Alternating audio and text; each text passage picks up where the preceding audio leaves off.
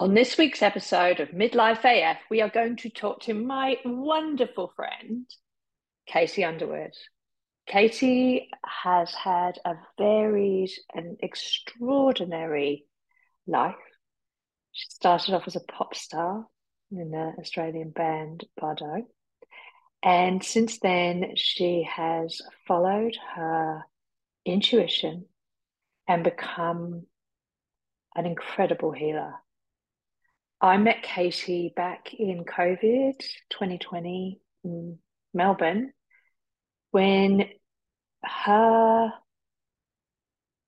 meditation teachings, her sound healing, group work online during COVID was extraordinarily helpful to me in my journey to a alcohol-free life that feels really good. Katie talks to us about how we can achieve a altered state through natural means. And often I find that clients of mine and friends of mine in the alcohol-free community are seeking something that feels spiritual and enlightening. And Katie talks about what different things that we can use to achieve that in ways that move us towards our goal of a greater integration, a greater love and connectedness with ourselves and the world around us. Over to me, Katie. If you're a woman in midlife whose intuition is telling you that giving booze the elbow might be the next right move, then Midlife AF is the podcast for you. Join counsellor, psychotherapist, This Naked Mind and Grey Area Drinking alcohol coach Emma Gilmore for a weekly natter about parenting quirky teens, menopause, relationships, and navigating this thing called midlife alcohol-free. If you're feeling that life could be so much more, that you're sick and tired of doing all the things for everyone else, if your intuition is waving her arms manically at you saying it could all be so much easier if we didn't have to keep drinking, come with me. Together we'll find our groove without booze.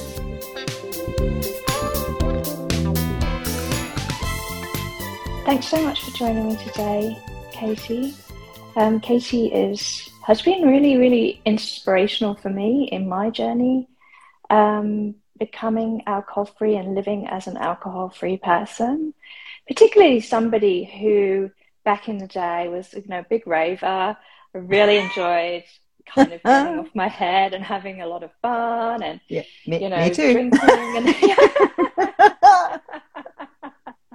and so, lots of the women that I work with and, have got similar backgrounds. We grew up, we were the wild child, the rebels of the 90s and the ladettes and all those sort of cliches that we think about, but we were very much, we're all, and I think you attract the people who have similar kind of backgrounds for you, but often people who I work with are like, well, I love being alcohol free. It's joyful, it's content, it's, that sort of daily happiness, the daily kind of moments in life are so much brighter and more vibrant, but I really miss kind of altering my state and getting that kind of spiritual thing that you get from,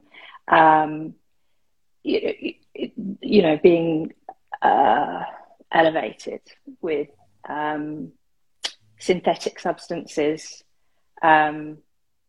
which we've all been part of. So I will let Katie introduce herself. She has a very interesting history, and her work is transformational. I came across Katie when one of my clients introduced me to her and said, you should come to one of Katie's sessions. They are phenomenal.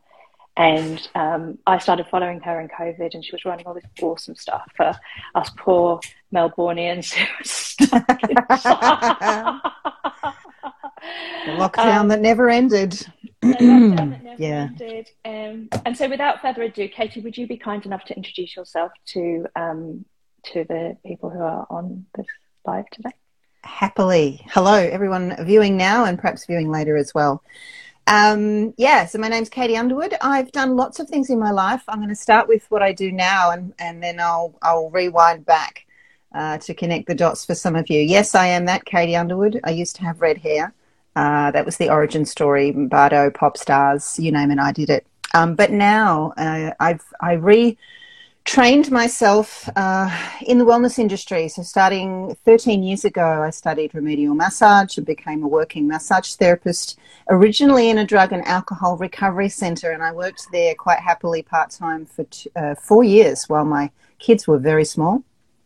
And then I added Reiki energy to my practice. But over those first 4 years, something interesting I noticed about my clients, many of whom were in obviously hard recovery at that point, that people simply didn't know how to breathe. Forget trying to relax. They just didn't know how to breathe. And I found myself during my massage sessions just reminding people, and take a deep breath using my calming massage therapy voice and exhale, breathe in and out, because then often you ask people to take a big deep breath and they go, oh, I know how to do that.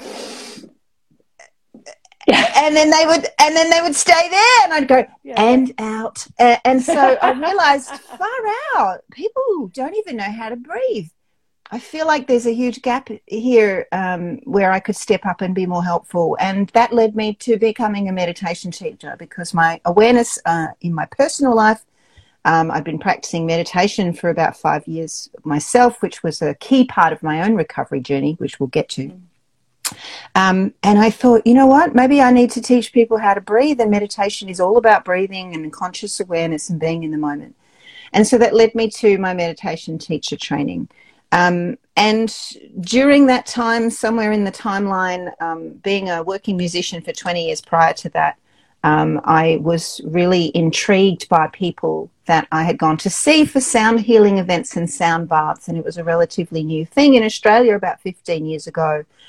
And I'd gone to a couple of events myself and attended them and thought, wow, this is just profoundly relaxing and moving and transformative. And I walk out floating on a cloud, and this is amazing. And then the penny dropped, hey, I could do that too. I want to do that as well. I want to be that.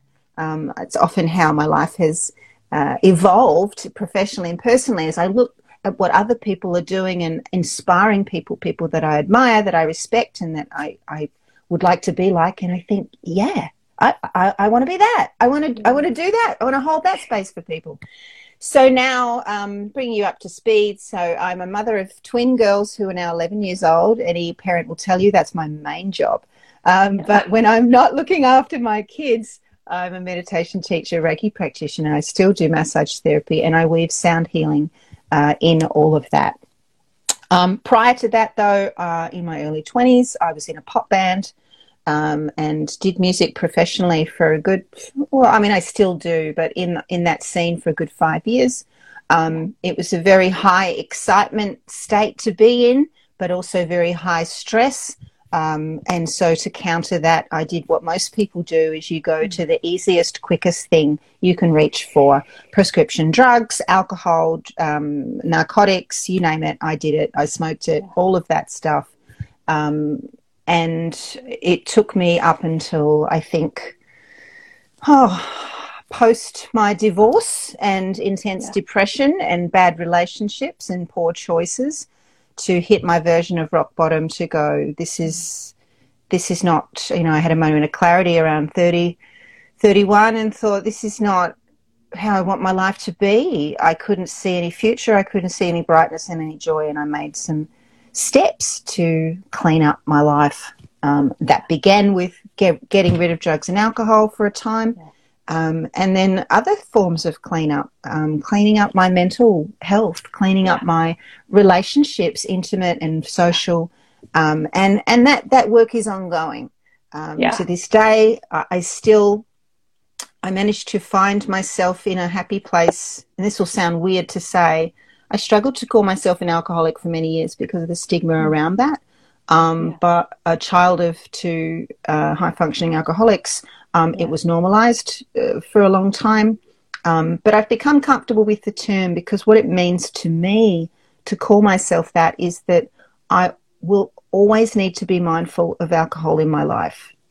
Yeah. And that when it is in my life in any degree, then I need to really pay close attention to why I'm drinking and to moderate that. So, yeah, I've explored all ends of the spectrum. I managed to go totally sober for an entire year, which was something I never dreamed I'd be able to do. Since then, I've fallen back in, relapsed, and then re-sobered and relapsed and re-sobered numerous times. And I've also learnt to be really compassionate with myself about where I'm at on that journey, and that when I'm ready, like now, I've been sober again for about a month and I'm really enjoying that. And for all the reasons that you said, Emma, that I know that I'm my best self, I'm my better self when alcohol is either totally out of the picture or so reduced in my life that it's barely there. And again, everyone's definition of what their sobriety is different, and they're all okay, and it's up to each person to figure out what works for them, what makes me wake up in the morning and go, I feel good about myself. And that's where it's at. So that's who I am, what I am, a little bit of my backstory. I'll throw it back to you. Oh, thank you, Katie. That was such a lovely introduction of yourself, and so vulnerable as well. And I love that you talk about all these things because it's really important. You know, a journey with alcohol is not a straight line. Never is. And anyone who tells you it is a big fat liar. Yeah, that's right. And we come in and we go out, and sometimes we're ready to do things and other times we're not, and that's all okay, you know. Yeah, that's this right. Is it. I think it's a really important message, really important message. And so, Katie, my experience of working with you, I've been to see you personally. I've been to quite a lot of your events, and I followed you online. I love your voice is extraordinary. It brings me so much. Nervous system. It's like it's like that dopamine hit, you know, that and then all the percussion and everything. And I think the most beautiful thing about what Katie does in her group work, which is just phenomenal, is that she brings everybody together. It's a beautiful, kind and caring place. Everybody has a hug.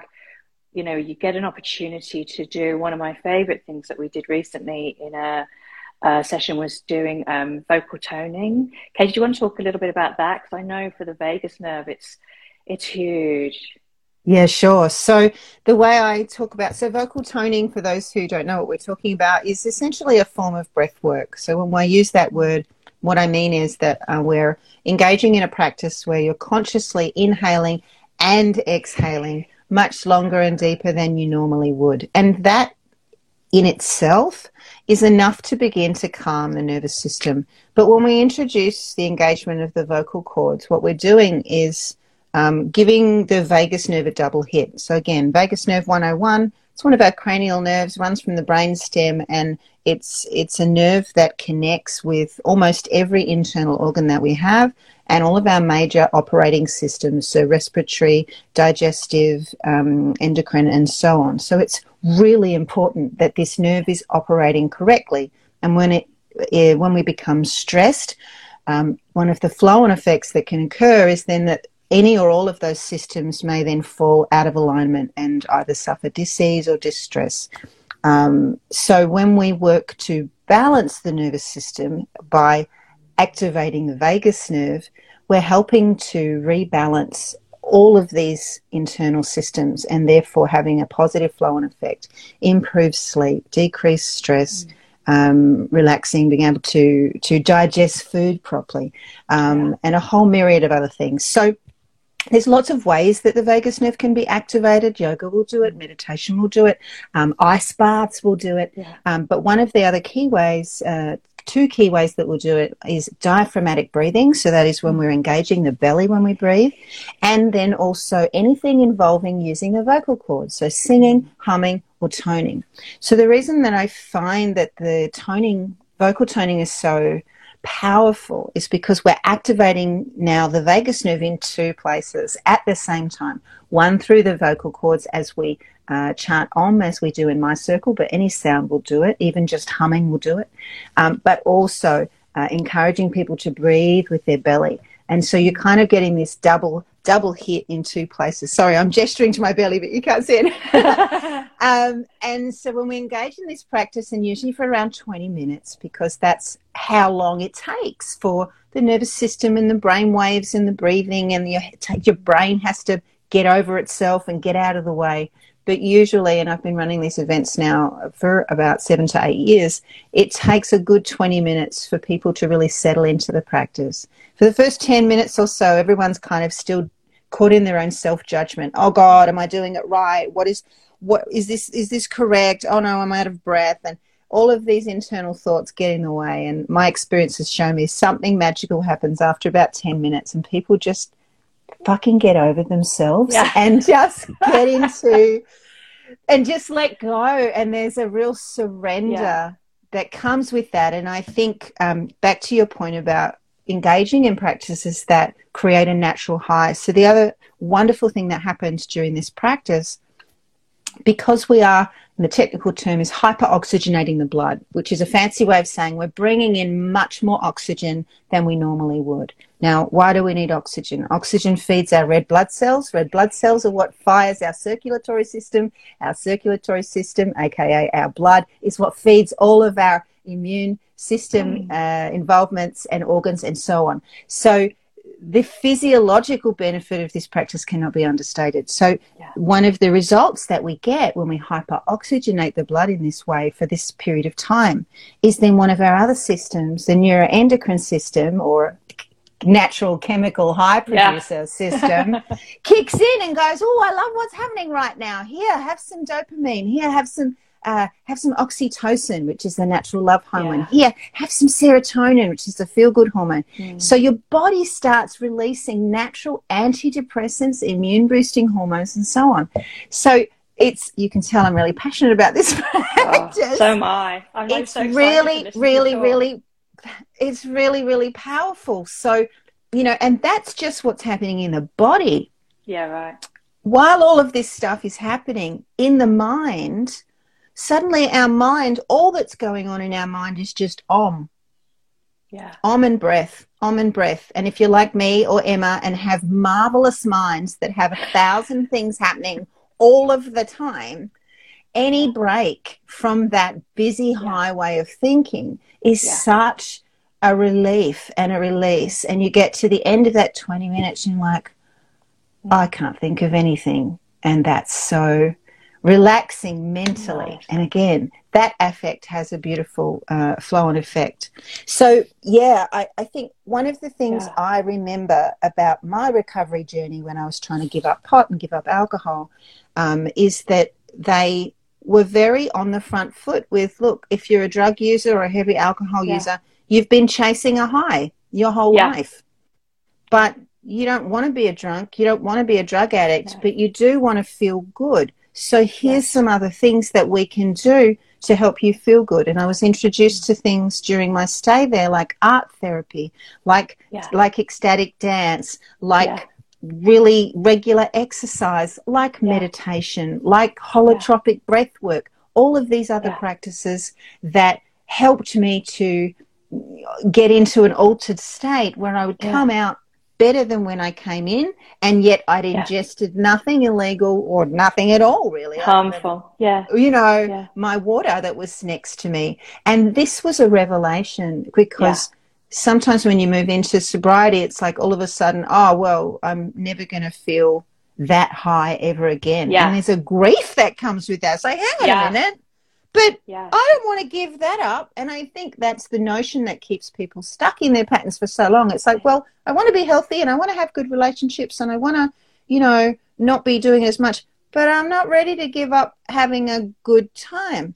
So, the real pathway back for me was about finding these new activities and new people, new relationships that were like, let's still have a good time. Like, to give you an example, on Melbourne Cup Day this day. I'm not a supporter of the Melbourne Cup, so I'm doing something alternate to that. And it's the second annual running of the dinos in the park. And so myself, my family, and some friends of ours are getting together with inflatable T-Rex costumes and are going to run around the park because why not? So, you know, giving yourself permission, I think, as an adult to just go, well, just because I'm not drinking or smoking or doing whatever else doesn't mean I have to stop having fun. You just need to be a little bit more creative about how you do it. But vocal toning, that was the question. I know I keep doing this when you ask me stuff. No, it's great. It's always so amazing to listen to you, Katie. I love it. So passionate.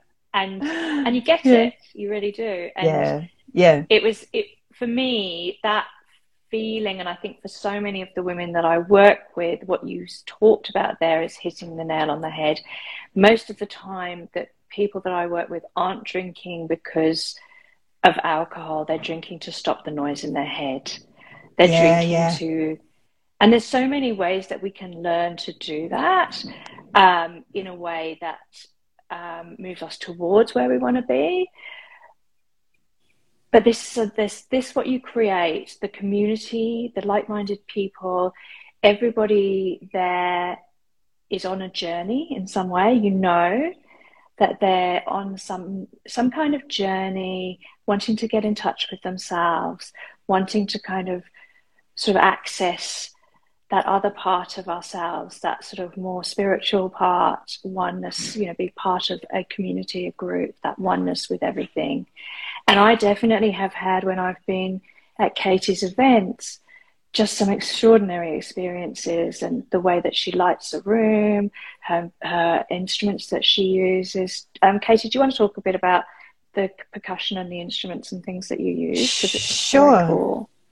Yeah, so my main instrument is my voice. I've been a singer for as long as I can remember, so I use that quite a lot, and I'm very passionate about the use of Tibetan and Vedic mantras. So lots of people out there are doing sound healing journeys, but my point of difference, I suppose, is that I use what's called a looping machine, where I will record and layer and loop my voice over each other live. So what that does is create this very lush, evolving vocal landscape of sound. But the instruments that Emma's referring to around that are a lot of the instruments, native and traditional healing instruments that have come from a number of different cultures. So I have a Native American style Indian medicine drum that I made myself under the guidance of oh goodness, now it's O'Donnell.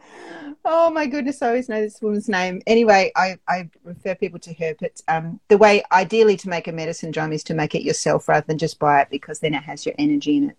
So we use that, and the advantage of using drumming in a sound healing space is that drumming, for a number of reasons, brings us back to an earlier time. And in fact, probably the easiest association of why drumming is so relaxing is to let you in on a little known fact that the first sense that we develop of our five senses, touch, taste, smell, sight, etc., is sound.